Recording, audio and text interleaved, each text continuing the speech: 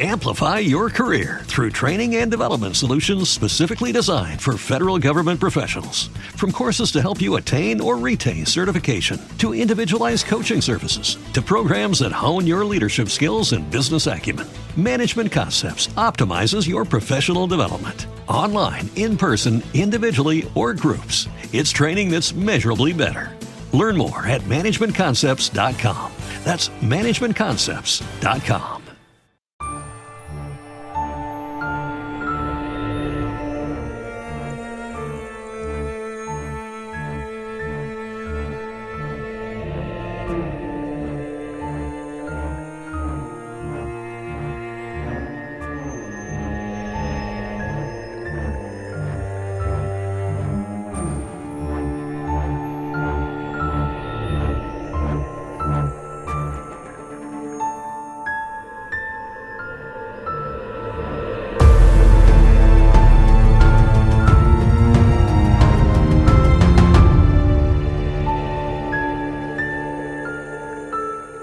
Hello, everybody, and welcome back to Truth and Justice. In this episode, this is going to be part 6 of our The Murder of Jodi Jones series.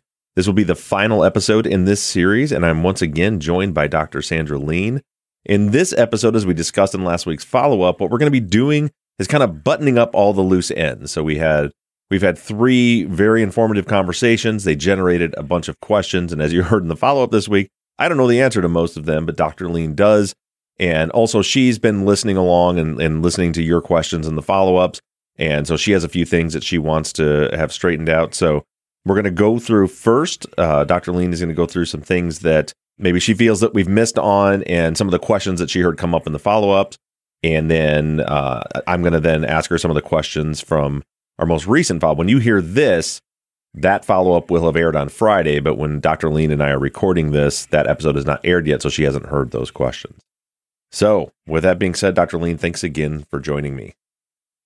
Thank you for having me. If you just give me 1 second, I'm just getting the questions up so that we're all ready to go. No problem. And once you have them up, I'll have you go ahead and walk through your list. I have the list you sent me in front of me too, so I'll kind of keep track and make sure that we're hitting everything. And let's go through and see if we can tie up all these loose ends.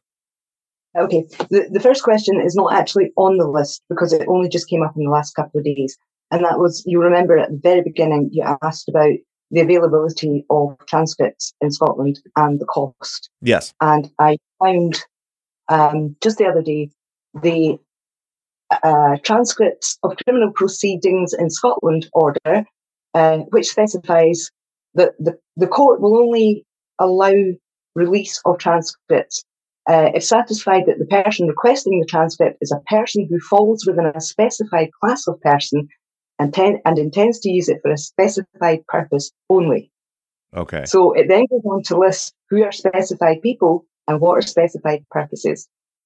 And we are not specified people, and our purposes are not specified purposes. So regardless of cost, we couldn't get them even if we had the money to get them. No. So to give you an idea, specified person, specified class of person, the prosecutor, any person convicted, any other person named in or immediately affected by any order made by the court, or any person authorised to act on behalf of any person that falls within it. So there's 2 of them that we could use, but even if we do, we don't fit specified purpose. The purpose being, for it to be shared publicly. They're going to go, that's not a specified purpose. So it's all things like the Court of Human Rights, an appeal for mercy, that sort of thing. Those are the specified purposes. So even if we had the money, we wouldn't get through those hoops to qualify to get them. But in terms of money, it costs about £110 per hour of transcription. Okay. To get transcripts. Now, there are well over 200 hours of evidence in Luke's case. Transcripts take about 3 hours to transcribe per hour of evidence. So we're way over the £60,000 mark. And given the things are right now, I would much rather that money was spent on getting these samples tested than going after transcripts that we can't get anyway. So I just thought I would throw that one in to begin. And so do I understand then that then even Luke's defense does not have the transcripts? No, we have probably about 80% of the transcripts, but we are bound with this purpose we use them for. Right. So you can't share them, but you have them for him to use in his legal defense. That's why I've been able to quote from transcripts verbatim. But like I said last time, if I were to put the whole transcript up, that's where we cross the line, unfortunately. I also do want to point out, too, if you guys are listening and you notice that Sandra's sound quality isn't the best, it's because she said she's been out of internet for a couple of days and we're working off of phone internet right now. So if anything seems choppy, it's just because we're doing our best to make this work. Yeah, sorry. No problem. And then then from there we can go through the list. The first one that everybody, and I did mention it in the follow up this week that you had emailed me about this, but Zach had a big question about the missing knife. And actually, after we were done recording last week, we were out in the office, and he was still going. He's like, I don't like what about the knife? How come there's no more discussion about the knife, this missing knife? And from what you emailed me, there is no missing knife. No. So the knife that they tried to claim at court was the missing knife, the knife that belonged to the knife pouch. That knife and pouch, first of all, were bought in the December following Jodi's murder. And when the police took the pouch, the knife wasn't in it. Mm-hmm. Because Colleen had taken it from Luke. He wasn't allowed to have it. It was for his camping trips and his survived. So he wasn't allowed to have it at all times. And when after the police had taken the pouch and everything else, she came across it in a drawer, handed it to Luke's solicitor, who took it to the police. And the statement is in the defence papers that the solicitor took this knife to the police. So they knew that knife was never missing. The only missing knife is the murder weapon. But they conflated this empty pouch. Missing knife must be the murder weapon. And that knife has been in the possession since 2003. Wow. And we have the statement to prove it. Yeah, and you have also, you said the knife was not even purchased until after the murder. Were there like receipts or something to back that up to show when it was purchased? Yes, they have the receipts and the description of the knife and the pouch with the receipt in the police files. Wow. And so did they then at trial still present that the knife was missing even though they had it? Yeah. Wow. And was the defense able to argue that, like show them the receipt, present into evidence the receipt and things that when it was purchased? There was some confusion because they introduced the receipt to prove that the knife was purchased after the murder, but that didn't explain why the prosecution were saying it was now missing. Uh-huh. If you understand. So yes, see, it wasn't bought till after the murder. It couldn't have been the murder weapon. Mm-hmm. But we have a missing knife, and we're not going to do anything to close the gap in understanding between the receipt and there is a missing knife. Was the defense able to at least present to the jury that, this statement that they had in fact turned that knife over? I don't believe they actually used that particular piece of evidence and said the solicitor handed it in. Uh-huh. I think they just went along the lines of, the knife was handed in, it's not missing, here's the receipt, it was bought afterwards. So I think the confusion around it all was never cleared up at trial. Wow. And hence why we have people all over the internet saying that this knife is missing. Yeah, to this day. And you had also mentioned that, Zach had brought up that, that the ME had said the cut to the tonsils, the only way that it could have been made by that knife was if somebody was holding it by the very tip with the tip of their fingers. Zach had brought up a good point that, her cheek was cut, so that would, create more space. But you said there was a response to that as well. The wound to the tonsil was on the opposite side to the cheek wound. Okay. So unless we're suggesting that, sorry, I need to get a bit graphic here, but unless we're suggesting that they went diagonally through the cheek to the back of the cheek, which would then have needed an even longer blade because it's going an angle instead of going straight through. it would appear that wound was inflicted separately on the other side from the cheek wound. And that evidence, as far as the ME's testimony about the length of the knife, did that stand at trial? Did nobody refuted that it could have been done without holding the very tip of it? No, the pathologist, his stance was that was the only way it could have been done, holding the very tip straight through. That wasn't argued. Okay. All right. So then we'll move on. And there were some questions about the neighbors and reporting smoke. Yes. So when I listened back, there was a comment that nobody could report that there was smoke. And again, it's just these little understandings. People reported smelling smoke. So the two neighbours next door and the one across the back reported smelling smoke. And the one across the back was the one that said it was funny smelling smoke. But nobody actually reported seeing smoke. And like I said, all the gardens backed onto each other. So even if you did see smoke, it would be impossible to tell which of the gardens it was coming from because they all had these 6 feet fences. And then, the gardens all butt onto each other.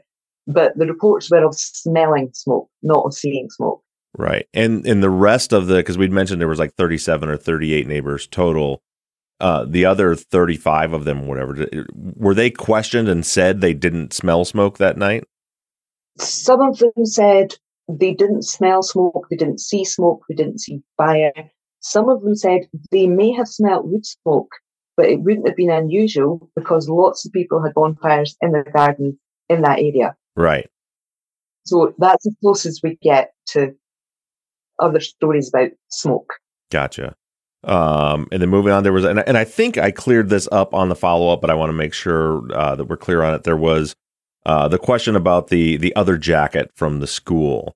The kind of the way Zach heard it was that someone in 2022 had the jacket, and he didn't understand how that was relevant. And the way I took it was that the police had taken that jacket all the way back in 2003, but the defense didn't find out about it until 2022. Is that right? That's correct. Yeah. We knew nothing about it until they started destroying the evidence, and we found it in the list of things being destroyed. That's how we found out about it. Wow. And that was actually something the police had found and confiscated back at the time of the crime. Yes. Yes. Basically to hide it from the jury, so that the only person who could be presented as wearing that parka in school was Luke. Right. Okay. And then there were the questions about the liaison officer's notes. Zach had brought up that it was that they were talking about, I think, like song lyrics or something like that. But he was confused, and I guess I was a little confused too because we said that it was presented as Luke brought this up, but then the note showed that the liaison officer herself were the one that brought it up. Can you explain that for us a little better? That came about through the development of statements all the way up to evidence.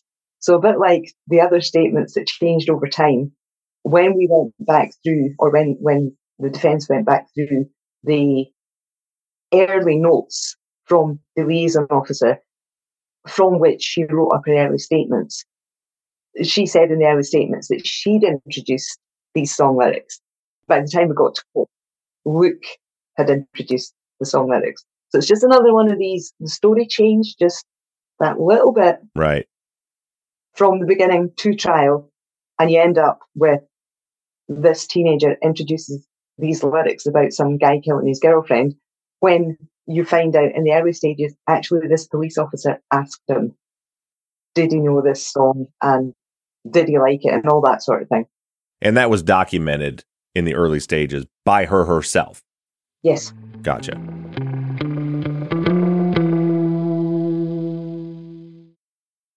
Amplify your career through training and development solutions specifically designed for federal government professionals. From courses to help you attain or retain certification, to individualized coaching services, to programs that hone your leadership skills and business acumen, Management Concepts optimizes your professional development. Online, in person, individually, or groups, it's training that's measurably better.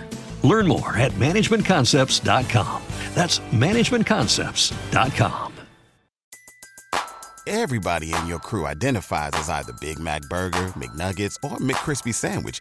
But you're the Filet-O-Fish Sandwich all day. That crispy fish, that savory tartar sauce, that melty cheese, that pillowy bun. Yeah, you get it.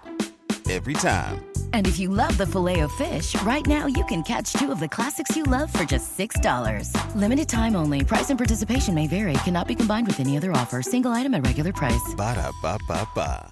Spin your passion into a business with Shopify and break sales records with the world's best converting checkout. Let's hear that one more time. The world's best converting checkout.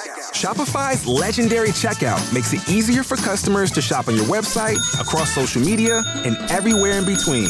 Now that's music to your ears. Any way you spin it, you can be a smash hit with Shopify. Start your $1 a month trial today at shopify.com/records.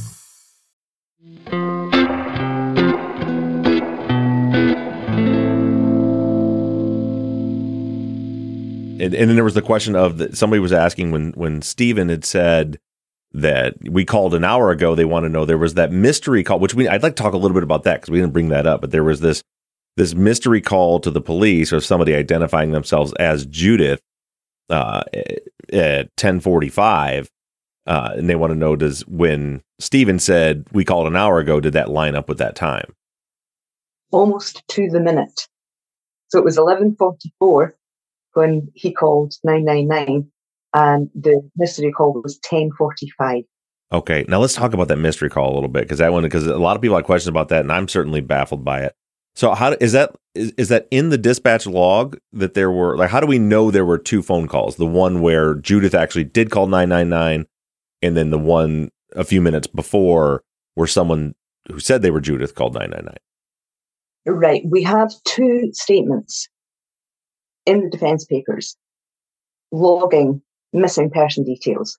Okay. And when I first got the access to the papers, this first one, there's no incoming number on it. So we can't tell what telephone number that call was made from. That's the first thing.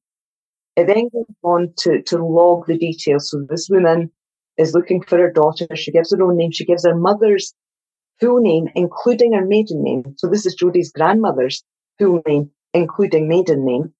So this is someone who really knows the family. And she gives the information that her daughter has not been with her boyfriend and she's not been at her grand's. At the time this call is being made, Jodi is on her landline to Jodi's grand asking if Jodi's been there that evening because it's 10:45. And Judith dialed her mother's number at 10:44 and the call lasted about 4 minutes. So she's still on the phone to her mother while this call, purporting to be Judith, is being made to report the missing person at exactly the same time. But there's no phone number on it for us to figure out who made that call. And we have never, ever been able to get to the bottom of it. It's weird for a lot of reasons because I'm like going through my mind different scenarios. Like, well, maybe the 999 call was Judith and maybe the call to the grand's house wasn't her. But then how would she be able to tell 999 that she knows that Judith isn't, or that Jodi isn't at her grandmother's house if she hasn't spoken to her yet? I can't make sense of it. No, because nobody knew. It was 10:42 when Luke first called Judith back to say, I haven't seen it. Uh-huh. And then 2 minutes later, that call ends, 10:44, she calls the grandmother. So only Judith and Luke, by that stage, know that Jodi's not been with Luke. Neither of them yet know that she's not been at her grand's, which she could have been. Uh-huh. But somebody's calling the police. Can I just point out as well, neither of the missing person calls were 999 calls. They weren't emergency calls. They were made to the local police stations. Okay.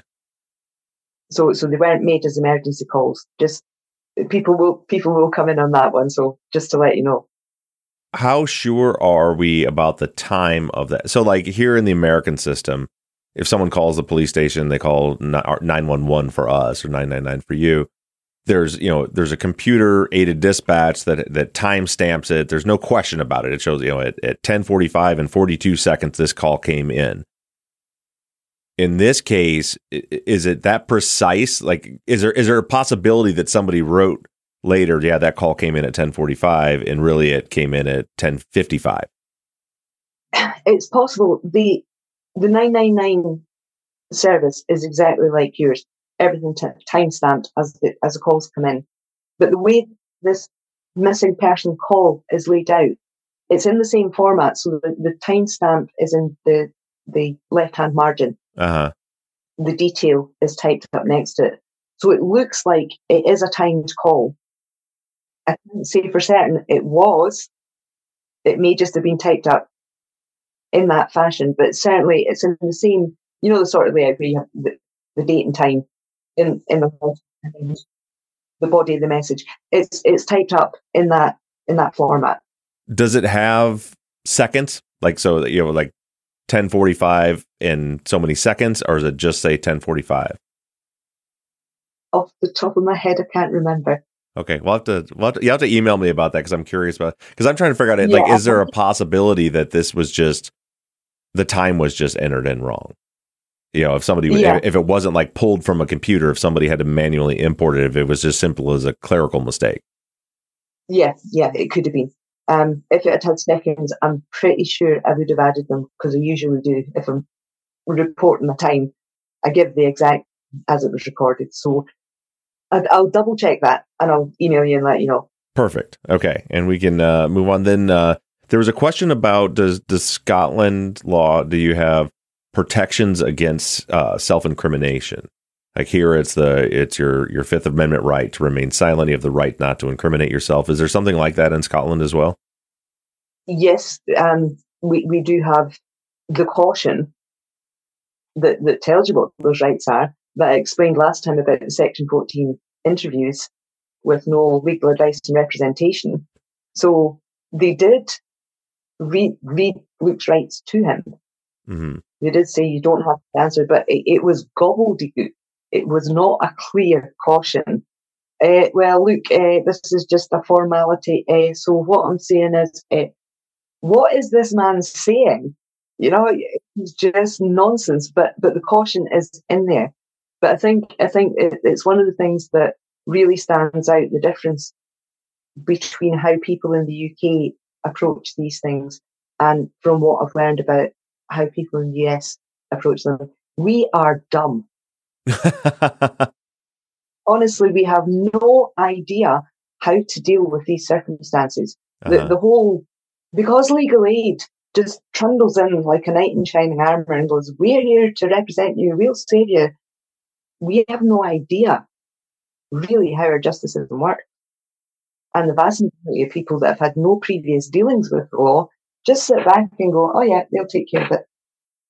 The thing is, in the United States, I think that people are getting better at that. A lot of it is because of this medium, because of podcasting and stuff, or so many people are learning more about it. But it's still all the time. Most cases I work, it's always the same thing. Like the rights. It's not. I wouldn't, not necessarily like kind of gobbledygook, but definitely the police still to this day are very good about trying to make you feel like the right thing to do is to waive your rights. They're very good about that. Like, listen, I got to read you these rights. You have the right to an attorney. You have this, and then they have you go through. And then, we just want to talk to you, but we can't talk to you unless you waive these rights. And then if somebody's like, no, I think I want an attorney, like, you don't want to help? We're just trying to find out what happened to your friend. You don't want to help? I guess and people say sign off it and they talk. So that's one of the things that we constantly beat into. Like we tell our audience, tell your children and everybody lawyer. The only word you say to the police ever is lawyer, and that's it. Do not say another word to them. Yeah. But we have if you've done nothing wrong, you've got nothing to hide. How can you harm yourself by telling the truth? Exactly. And there's case after case after case of wrongful convictions where it's like, if they had just shut their mouth, they would have been fine because they were innocent. And so they thought, what can happen wrong? And so and then the police start tripping them up and they start, they don't really remember something, but they try to remember something. So they put some story on the record, and then all of a sudden the tables turn and it's, you lied. I'm like, wait, I didn't lie. I didn't know. You said you knew. And it just spirals from there. Yeah. Yeah. And anyway, so there is, similar to us, you have the right to not incriminate yourself, but also similar to a lot of Americans, most people don't take that right. Yeah. All right. And then there was, there was the question people were asking about the recordings from Luke from prison, where we heard bits and pieces of them in the documentary. And my assumption was that was those recordings were owned by a production company, but from what you said, they don't. They actually belong to you. They belong to Luke. To Luke. So I have them. Yeah, I have them in safekeeping for Luke. But I have all of them. So I have all the interviews that were done for the documentary. I have the recordings when he spoke to the crowd when we handed the protest, the petitioning at the Scottish Parliament. We had a recording of Luke for the crowd that gathered there. And the series that we did on YouTube, which is called The Sound of Silence, 4-part series, entirely Luke speaking from prison about his experiences in prison. So I have all of those, and I have permission to share them should anybody want to hear them. Great. And are they all, so you told me that on YouTube, if you look up The Sound of Silence, that is the series that you have on YouTube where people can go and they can hear them. Are all of the recordings on that series? Only the 4 that he did about his experiences in prison. I can put up the full interviews that he did for the documentary. I haven't edited them yet, but I could put that up if that's something people would be interested in. Oh, I think for sure they will. Yeah. And so that if you can do that, and then if you let me know, once you do, I will let our audience know where they can go find those. Because I had a lot of people asking, like, they'd love to hear from Luke. So I think people would love to hear that. Okay. I've taken a note to get them sorted out for you as well. Okay. So there's that. Well, so the ones that are already out there now, if you go to YouTube, Sound of Silence, and then Dr. Lean is going to try to get more of those up here in the near future. And then there were some questions about or something you had brought up about the oversight of the prosecutors. Yes, a lot of people find this really, really difficult to accept, even in Scotland. The top of our justice system in Scotland is called the Lord Advocate. So that's the very highest authority, legal authority. He makes the final decisions in everything. There is nobody above the Lord Advocate. Okay. We can't go to somebody and complain that the Lord Advocate got something wrong, because there is nobody above the Lord Advocate to complain to. Now, here's the kicker. Our Lord Advocate is a woman who is married to the man who prosecuted Luke. So the questions people had about what seems like maybe could have been some prosecutorial misconduct, a complaint about that would go to his wife. Yes. And then there's nobody above his wife. Nope. His wife turned down the original petition with 25,000 signatures with no reason. She gave no reason other than, we're not looking at that. When you say that is the oversight for the prosecutor, is that where an appeal of the case would go? Is up to the Lord Advocate, or is there an appeals court also? It would go to the appeals court, the High Court in Scotland, and a decision would be taken by a panel of judges whether to allow an appeal or not. And it would also be up to those judges to make a decision on whether the conviction is overturned or not. But their boss is the Lord Advocate. Everything just keeps coming back in a big circle. Yeah. And you had something, I'll let you explain it, because I had given what I maintained was a brilliant analogy about the legs of this case being paper towel rolls on holding a granite countertop. And you had a comment about that. Yeah. At appeal, there was some discussion between the 3 appeal judges about the Andrina Bryson sighting. And one of the judges referred to that sighting as the cornerstone of the case. And one of the other judges said, cornerstones are dangerous things. That was after we had brought out all the stuff about Andrina Bryson not being an independent witness because her brother-in-law was running back and forward to Jodi's grand's house, to her mum's house, giving them information about this sighting and updating it and all of that. So she was not an independent witness. We brought all of that out. We brought out the fact that her description didn't match Luke or Jodi at all. And the appeal court judges, now what was it they actually said? The jury was entitled to infer that the girl could have been Jodi. How on earth do you uphold a conviction on that basis? Especially because from what you had explained, the clothing alone to me would have been enough to question it. Yeah.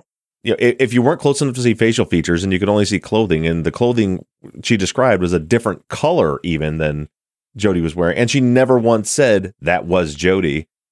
Like, how does that become a cornerstone of the case? And I mean, Jodi's clothing was so distinctive. Mm-hmm.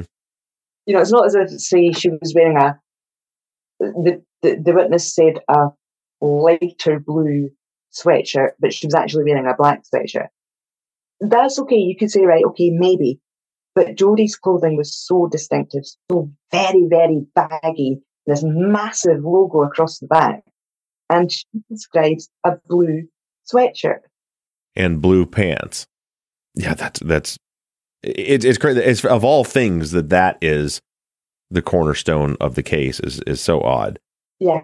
And then there was a question about the jury deliberation. I think I think Zach and I eventually got there.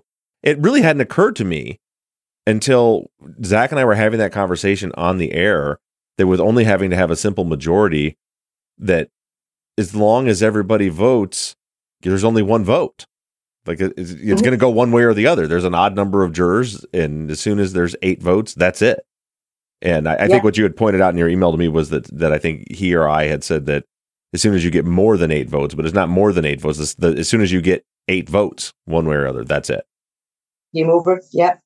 So does that mean, so when they're deliberating for, because there was a question about the deliberation time as well, which I'll let you explain that here in just a second. But for the 5 hours they were deliberating, that has to mean either they were discussing and didn't take a vote, or that they took a vote and people were abstaining from the vote. It has to be, right? Because if all 15 people voted, then it would have been over. Yeah, we actually were not allowed to know anything about what goes on in jury deliberations. Nothing. So all we have is the foreman comes out and says we've reached a decision.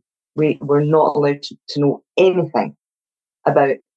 So they would have been told when 8 of you agree.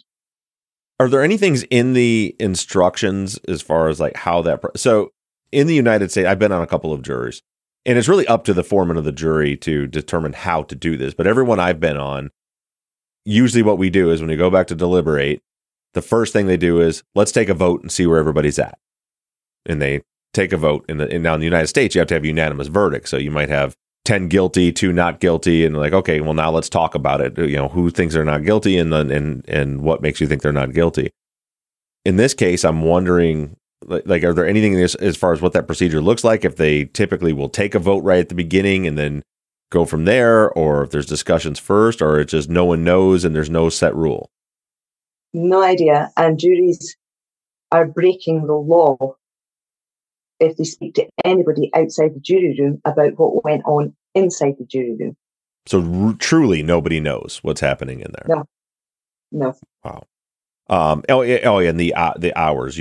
I'll let you explain because you had said 5 hours, and Zach the time didn't seem to line up, but you explained in the email how it was 5 hours. Yeah. So they'd come to the lunch break round about 12:30, and the jury were sent out at lunchtime to deliberate. There was a couple of to and fro, and then at 4:30 they came back and said they were nowhere near a verdict. So the judge sent them home. Okay. I may have said 3:30 last time. That might have caused the confusion. I can't remember, but it was 4:30. So that was 4 hours. 12:30 to 4:30 was 4 hours. Yeah. And then they came in. They were to be in court, ready to be in the jury room for 10 o'clock the Friday morning.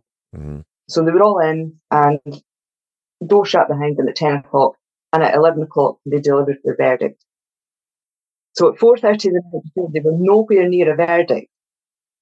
They went home and they were in that room for 1 hour and delivered their verdict. If that was an American case, that would be shocking. But I wonder how, is that super uncommon in Scotland? Because that was kind of the discussion we were having was, if all 15 people vote, you're going to have a verdict, no matter what, right now. Yes.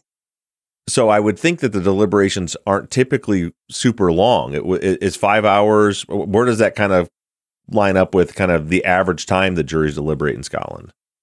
Surprisingly short. Really? Yeah, surprisingly short. You would be looking for, at the very least, a full day, maybe 2 days, like a half a day for a 42-day trial. How did they even summarise 42 days worth of evidence and then come to a decision in 5 hours? So yeah, that was surprisingly short. All I could think about, like the only way that, and of course no one knows, to me, was if they had been talking about it, and when they came back the next morning, they said, well, let's take a vote. And then it was, we don't know what it was, but it was 8-7. They're like, well, we're done. There's no more discussion. That's over. That's it. Yeah. How many of us think it's guilty? Me. Oh, right, we've got 8. Let's go. And then people were asking, like, was this, the way this case went, if this was kind of like standard operating procedure for Scottish police? Because it seems crazy to us, like the way that all of this went down as far as them honing in on Luke, and that like everybody's changing stories. We've certainly seen cases like that in the United States, but they're pretty rare. Was this case out of the ordinary for the Scotland police? I suppose for most ordinary people who'd had no dealings with them, initially this did seem very, very odd. It was like, how could they be so incompetent, or was it deliberate, all of that. But actually, over the years, looking at Scottish cases as I've been doing, this happens in way more cases in Scotland than most people would believe. And it is a pattern. It is a decide who our suspect's going to be, pick up the stuff that we can fit around him, leave all the rest, don't look at it, don't gather it so that it's not there to disclose. This actually happens far more in Scotland than most people would believe. But in terms of what they're supposed to do, God, it's off the scale. And again, you know, especially me, I work in the wrongful conviction space, so I see a lot of cases where stuff like this happens. I like to think that it's the minority of cases and not the majority of cases, but certainly in the United States, prosecutors and detectives are incentivized by closing cases and winning. So they, you know, and like what you described, I always call it bad evidence. You know, so we usually, if you see a case that did go wrong, you'll see that where there's no bad evidence. So like, well, they could have just talked to that person and found out what really happened and found out if he actually had an alibi, but they never talked to them. So instead of getting that and having to hide it, they just don't even ever collect the evidence to begin with.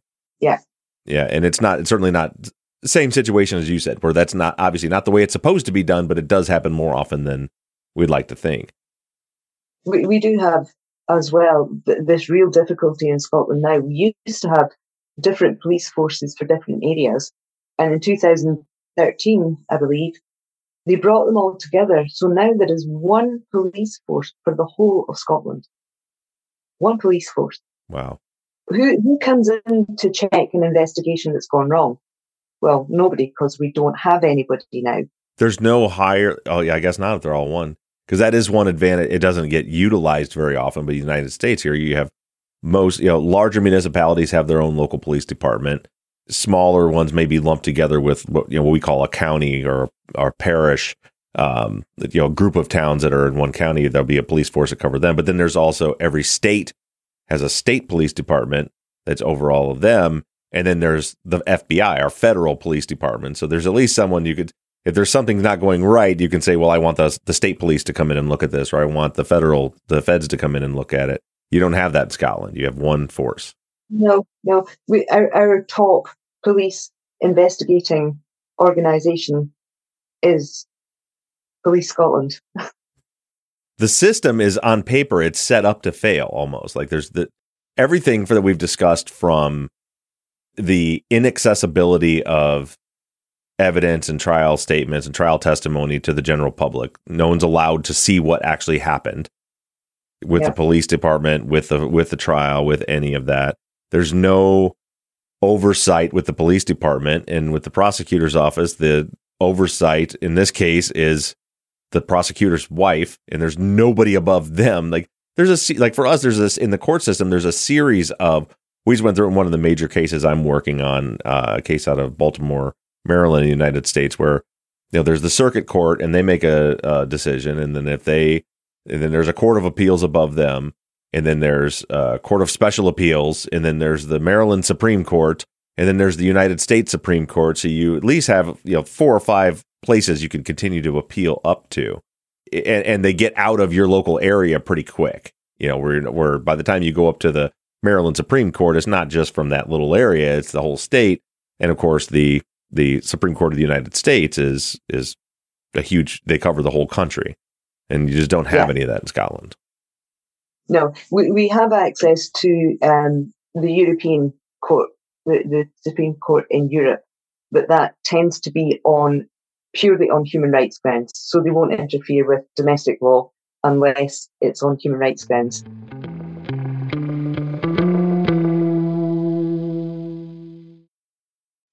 Amplify your career through training and development solutions specifically designed for federal government professionals. From courses to help you attain or retain certification, to individualized coaching services, to programs that hone your leadership skills and business acumen, Management Concepts optimizes your professional development. Online, in person, individually, or groups, it's training that's measurably better.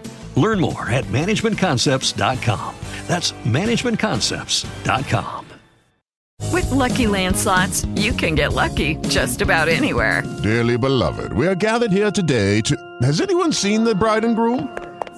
Sorry, we're here. We were getting lucky in the limo and we lost track of time. No, Lucky Land Casino, with cash prizes that add up quicker than a guest registry. In that case, I pronounce you lucky. Play for free at LuckyLandSlots.com. Daily bonuses are waiting. No purchase necessary. Void where prohibited by law. 18+. Terms and conditions apply. See website for details. Lucky Land Casino, asking people, what's the weirdest place you've gotten lucky? Lucky? In line at the deli, I guess? Aha, in my dentist's office. More than once, actually. Do I have to say? Yes, you do. In the car before my kids' PTA meeting. Really? Yes. Excuse me, what's the weirdest place you've gotten lucky? I never win and tell. Well, there you have it. You can get lucky anywhere, playing at LuckyLandSlots.com. Play for free right now. Are you feeling lucky? No purchase necessary. Void where prohibited by law. 18+. Terms and conditions apply. See website for details.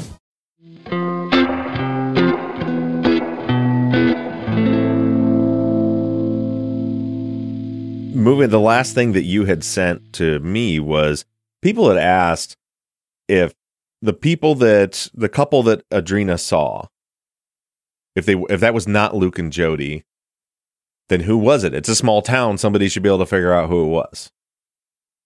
Yep. People have come at us so many times over the years saying, well, if it wasn't them, who? Right. Turns out that there was actually another couple.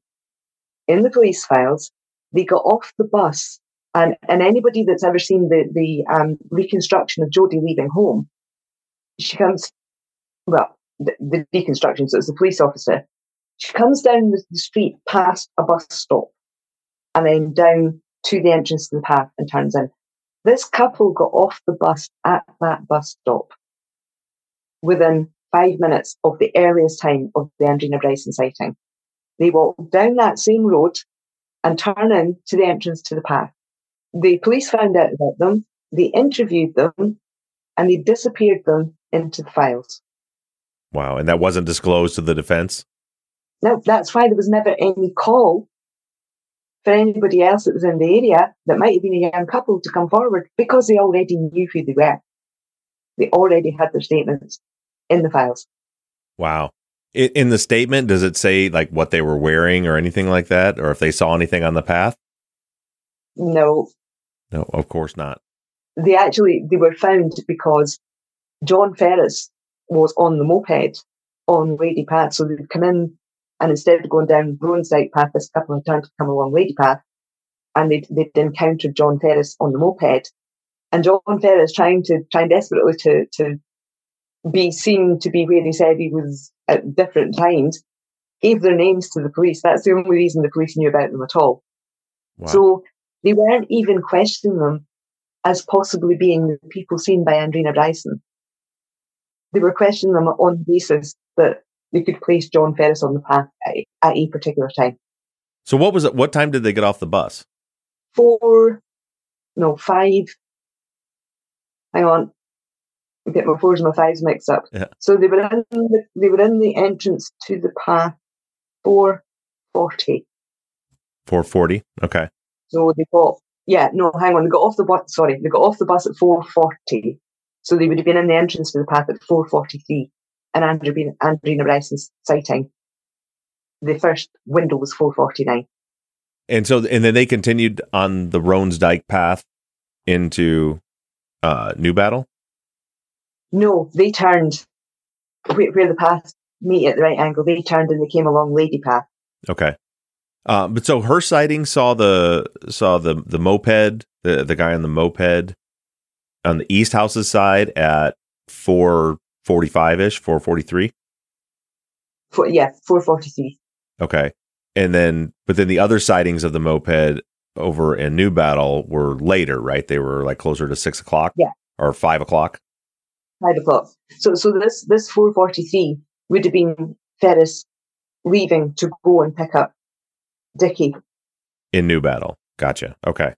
And as you said, that they may have been able to figure out who that couple was. They did have that account of the couple, but they never there was never an appeal put out as to was anybody here at this time to see if they could identify who it was. Because it sounds like, based on Andrina's actual first report, that wouldn't have been who she saw, because she wasn't there until until around like 6 o'clock, right? If her initial statement is taken as it stood, yeah. Yeah, so if they take the statement that was used at trial, then it could have been this couple. If you take her initial statement, it wouldn't have been the couple. But either way, they never asked, like, out into the public, is there any young couples that were seen or that would have been at the path at this time? Because once they had her sighting, they decided that had to have been Luke and Jodi, and that was the end of it. Yeah. I've got some questions from my listeners here, but one thing that I've been wondering about, we talked about it and I forgot to ask when we were speaking about it last week. Who was it that reported that they saw the moped at the V-break in the wall at 5:15? That person has never been publicly identified. Okay. And there are reasons for not revealing their identity. That's why I have to be very, very careful about that particular sighting. Trying to think of a way that I can say it with that. Because of the local area, all the information I can give about this person would identify them. And there are particular reasons for not identifying them. For what it's worth, Ferris and Dickie both agreed that the bike was at the V point at 5:15. So regardless of this sighting, they themselves agreed that the bike was there. But I'm sorry, I can't give too much information about this witness. That's fine. I understand that. Do we, as far as how do you know that the sighting happened? Was that a statement they gave to police, or like a statement they gave to? Okay, so that was so we can, without knowing who the person is, we know that this person did report to the police that they saw the bike there, or the moped there. And we can tie their movements either side of that sighting to known events. Okay. So we know they were where they said they were when they saw the bike. Right. Because of the other parts of their statement that placed them in particular places slightly before and slightly afterward. Right.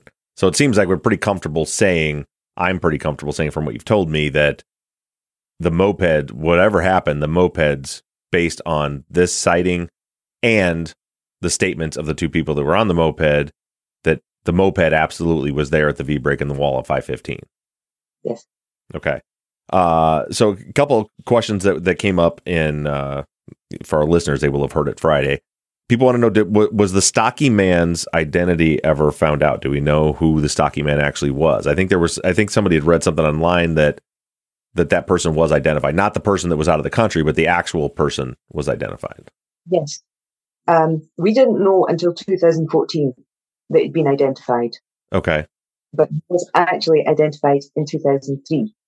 So one of the witnesses who saw him originally on June 30th went back to the police later because she had seen him in footage of a group of other males, all very similar looking. So I'll just say, I haven't put this out myself officially before, but other people have figured it out. Jodi's funeral. There were a group of males, all in black suits, all with short dark hair.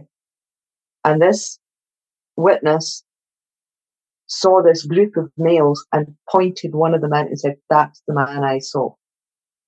And went back to the police and said, "That's the person."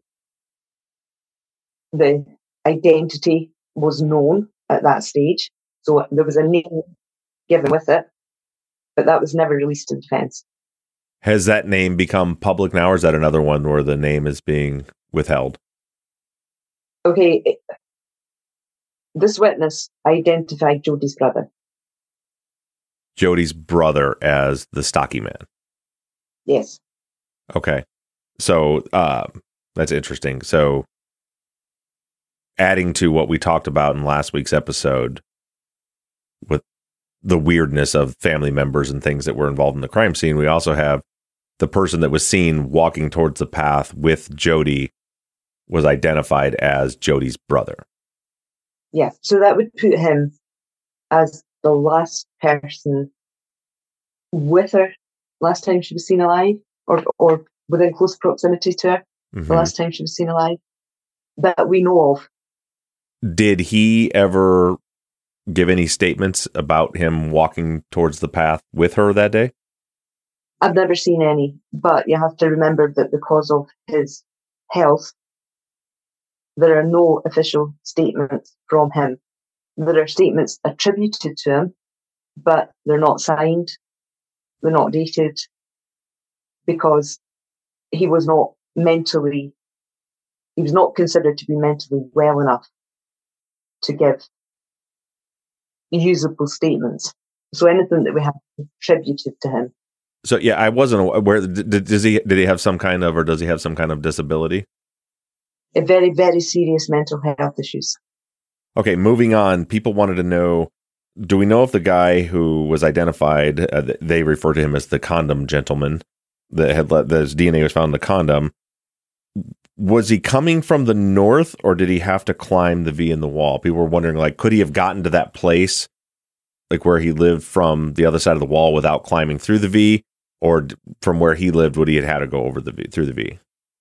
No, anybody could get to the point behind the V without climbing the V if they were coming from the south, because at the very top of the path, where Ronsdyke meets Lady Path, the wall there, Ronsdyke Path there, is broken all the way to the ground. Okay. 6-7 feet gap in the wall that goes all the way to the ground. So you can just walk in there, turn, and walk all the way down through the woods without having to go over the wall. So, and the Lady Path is on the East House's side of the wall, and if I remember correctly, didn't you say that he lived somewhere south of the wall on Lady Path? Yeah, so Lady Path runs north to south. Right. So Ronsdyke's west to east. Mm-hmm. Lady Path north to south at right angles. So if you imagine, here's Ronsdyke, here's Lady Path. He comes down here, and you go up that way, he says. He comes down here, and his house is just off Lady Path down here. And the moped boy, one of the moped boys, his house is just here, off Lady Path as well.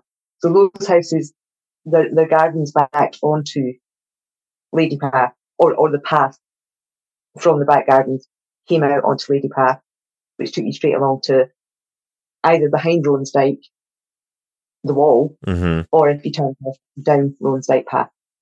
So from the direction he came from, he would have come from the south, from his house. Yeah. And didn't have to go through the V break in the wall, would have just walked into the wall right there at that intersection, and then could have walked behind it the whole way. Yeah, that was actually his description of what he did that night. Okay. And how far down to the west from that intersection was Jodi's body found, where the V-break is? Because the path's about a mile long, right? It's 900, just under 900 meters from entrance to entrance, but you've got to take off the two bits that are not the path. So maybe about 750 meters, 250 meters.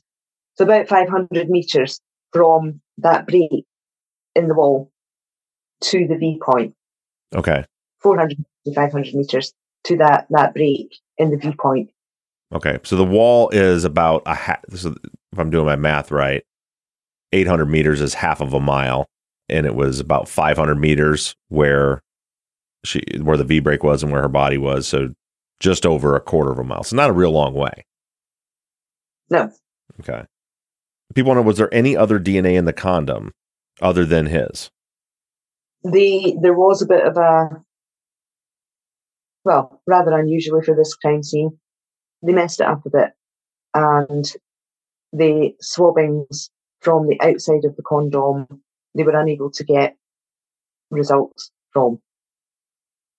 So was there just no DNA available, or they did something wrong with the swab? The result that we got written down was no reportable result. And was he what was his age? He would have been 19 or 20. Okay, so he's a young guy. At the time, yeah. Older than Luke and Jodi's. Right. He was an older than school age, obviously. Right. You'll hear on Friday, there was a whole very awkward discussion with all of us trying to figure the whole scenario out with the condom and him out there doing it and why he would have a condom. And it's one of the things that had come up was people said, well, if he was young, maybe he's a young guy who keeps a condom in his wallet or something, or something like it. Does he have any other criminal history? Yes, he had prior to the condom being left, he had some assaults, mainly against men, mm-hmm. and then he actually has. Now I'm not sure if both of them ended up in convictions, or if one was a conviction and the other was acquitted for stalking females. But those were after he dropped his condom on the way home. Okay. So somebody had asked if the person who saw the moped parked there was the same man who was cycling, but it sounds like no. So the guy that was cycling through didn't see the moped. No, the guy that was cycling through didn't see anything. He did say in evidence that he heard a moped away in the distance. Uh-huh. But he actually slipped up. He said he heard their moped away in the distance. Well, how could he possibly have known whose moped it was on the day? Right. But he didn't in his earlier statements. He didn't say anything about hearing the moped in his earlier statements. So just like this change from rustling to struggling to strangling over time, we have he cycles up the path, hears some noise in the wood and sees nothing, to, oh, by the way, when I heard that rustling sound in the trees, somehow I now heard a moped in the distance. Uh-huh. But his actual wording was away in the distance. Right. Well, if he's on that path, it's not away in the distance. That was a loud bike. Yeah. Speaking of that, there was Janet and I had some discussion about this and how we interpreted what you had said. So you had said that in our previous interview that, he had started by saying there was rustling sounds, and then later it became that he heard strangling sounds, and that he had said that he thought he was concerned that they were treating him like a suspect. The way I took that to mean was that what he had originally said was that there was rustling sticks, which is more than likely true. And then because he felt like he was being a suspect, he said that it was strangling sounds, kind of giving the police, telling them what they wanted to hear because he was getting nervous. Janet was wondering if what you meant was that because he felt like he was a suspect, Is that why he then told the full truth that it was a strangling sound? No, I don't think he actually used strangling until he was on the stand. Okay. So his statements were rustling and then struggling, and it wasn't until he was on the stand that he used strangling, and that's why Donald Finlay went, hang on, where's that come from? My feeling was that he was being manipulated. He was afraid that, a bit like Luke's brother, you tell us what we want to hear or you're going down as well. Right, that type of thing. You know what he did to Luke's brother. I think they may have been doing the same thing to this guy in that, are you sure it was just rustling? Could it have been a struggle? And this guy's now panicking, going, oh God, they think I'm lying. I better say well, that's what it was. Rather than him telling the whole truth. I think the truth is he heard a rustling sound. Right. Did he actually say that he felt like he was becoming a suspect? Yes, said that on the stand. Okay, good. He was asked why his statements had changed, and he said, I was scared. I felt like you were treating me as a suspect. So he said that on the stand. Gotcha. People want to know the guy that had that went to the beer store, who was seen at the entrance to the path. Did he ever acknowledge and express to police that he was in fact there getting beer at that time? By the time they found him, well, they always knew he was there. They just didn't go speak to him. So it was 3 years later before they actually spoke to him. By then, he had changed his story and said he was on a different road at a different beer store that night. So we only know from statements from his friends in 2003 that did give statements to the police that he was on that path and that he told them he was running on that path and that the police had spoken to him because he was running on that path, on that road. By the time they come back to him in 2006 and do actually interview him, the story changes and he's in a different beer store at 10 o'clock at night. And the CCTV footage catches him in this different beer store on a different road. Mm-hmm. And that somehow clears him for the time of the murder. So it's all, as time goes on, these stories change, and it's almost like they're trying to distance them from 2003 as time goes on.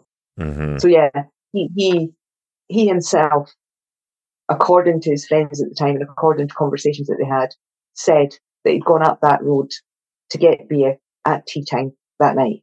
Okay. And then 3 years later, somehow that's in a different road in a different direction to a different beer store 5 hours later. And there was video surveillance footage of him at the other beer store? Yes. Okay. Or we're told there was. Nobody's ever seen it. We were told there was. So then something that came up when we started publishing these and putting them out on social media and stuff, of course, people who think that Luke is guilty come out and make their statements about it. One of them was somebody said that there was an incident where Luke had threatened another girlfriend at knife point prior to Jodi's murder. What can you tell me about that? That apparently was the case, according to a girl who went to the media after the trial, after the conviction, but who wasn't actually called as a witness. Okay, so she wasn't called as a witness, but after the trial, she went to the media and said this happened? Yes. Is there any other detail about it? Or was there any investigation done to see if it was a true account? Or what does Luke say about it? Does Luke say that it happened? Luke said it never happened. She said it happened when they were both in the Army Cadets. But according to the attendance records at the Army Cadets, they weren't at the cadets at the same time when this was happened. So I guess we just leave that out there, that this girl did come forward and say this happened. Luke says it didn't happen. There's some conflicting evidence there, and that's all we know. Yeah, there's really not much else I can say. There's nothing to corroborate it. She wasn't called as a witness, so one would assume that would have been powerful evidence if they thought it was reliable. And if the Army Cadet attendance records are really to be believed, it didn't happen when she said it happened and where she said it happened. because they weren't both in cadets at the same time. Right. People wanted to know, is anyone in Jodi's family in law enforcement? I believe now her sister works for Police Scotland. We do have some information that potentially 2 male relatives back in 2003 worked for Lothian and Borders Police, which was a police force that covered this area back then. At least one of them appears in the defence papers, in the police statements, but we're still to confirm that they were direct relatives and not more distant relatives. Okay. But from what we know, her sister she does work for Police Scotland. Well, that leads to the next question was, people want to know, did Stephen and Janine end up getting married? They did. They are now divorced. I think they weren't married for very long, but they did go ahead and get married. Yeah. So people wanted to know, we talked about the condom guy, but other than him, have any of the alternate suspects that we talked about in the last episode, have they committed any other crime since the murder? Not to my knowledge.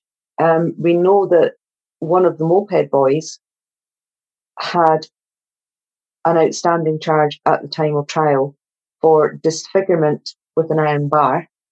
Those charges disappeared when he gave evidence against Luke. And we later found out that assault was actually against a female. But that charge disappeared. As far as crimes for any of the others, I don't know. Okay. The last question I have for you, and I know it's late there, so we're going to wrap this thing up. What kind of prisoner has Luke been? Has he had any problems as far as behavior or discipline or anything since he's been in prison? He has been described throughout, until last year, as a model prisoner.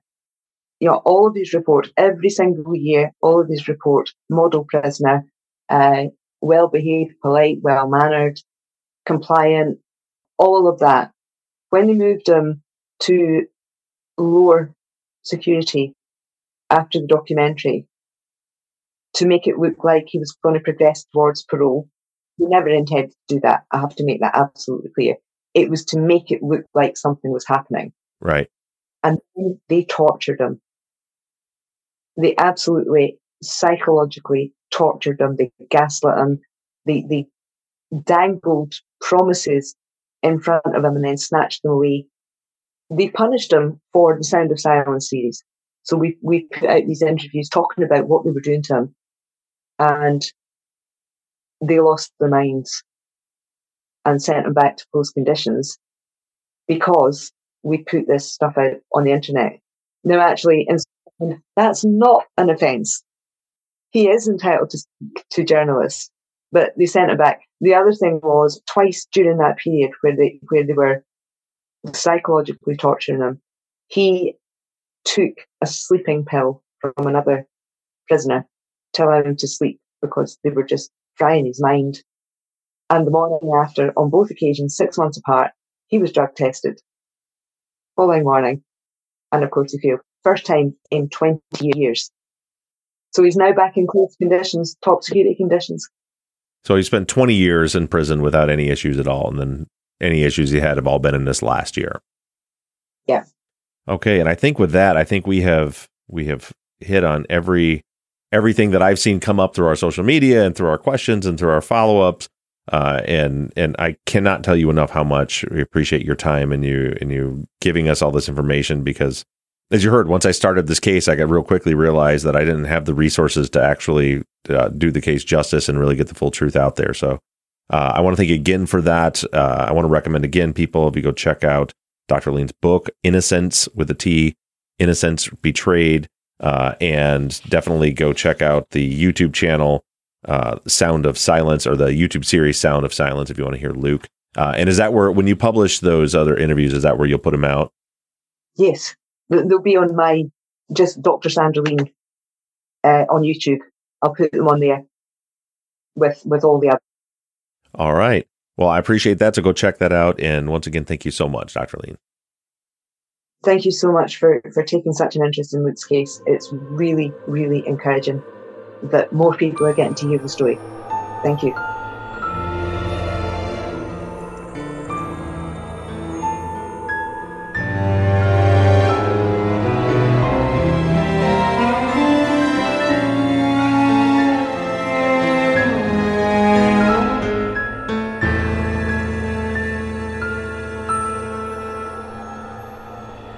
Truth and Justice is an NBI Studios production. All music for the show is created and composed by Shane Yoder at PutThemInASong.com. The font you see on all of our logos and banners were created by Tate Krupa of Red Swan Graphic Design. Katie Ross of CreatedInTandem.com designed, created, manages, and maintains our website, Truth and Justice Pod, where you can view all photos and documents discussed in every episode. Thank you to our volunteer transcription team, Pamela Westby, Kathy McElhaney, Courtney Wimberly, Erica Cantor, Melissa Cardenas, Kaywood Yomnick, and Danielle Rohr. And as always, thank you to all of you for your engagement and your support. If you like the show and you want to support us, you can do that in a number of ways. The number one way for you to support our work is to become a patron at patreon.com/truthandjustice. If you join our Patreon, not only will you be financially supporting our work, but you'll also get something for your pledge. For just $5 per month, you'll get all episodes ad-free and also a video version of the Friday follow-ups that include an hour-long pre-show chat exclusive to our patrons. Other levels will get you a Truth and Justice Army t-shirt, Truth and Justice hats, and even the opportunity to co-host a Friday follow-up episode. Just go to patreon.com/truthandjustice to sign up. You can also help us out by going to iTunes and leaving us a 5-star rating and review. It doesn't cost you a penny, and it goes a long way towards making the show more visible. If you have a case that you'd like us to consider covering, you can submit your cases on our website, truthandjusticepod.com. Just click on the case submission button and fill out the form. And the most important thing that you can do is engage in our investigations. You can keep in touch with us through our email at theories@truthandjusticepod.com. You can like our Facebook page, follow us on Instagram, or join in on the conversation on the Truth and Justice Podcast fans page. For all of you tweeters out there, you can connect with us on Twitter @TruthJusticePod, and I can be found on social media @BobRuffTruth. However you do it, stay engaged, stay in touch. But as for now, I'm signing off. I'm Bob Ruff, and this has been Truth and Justice.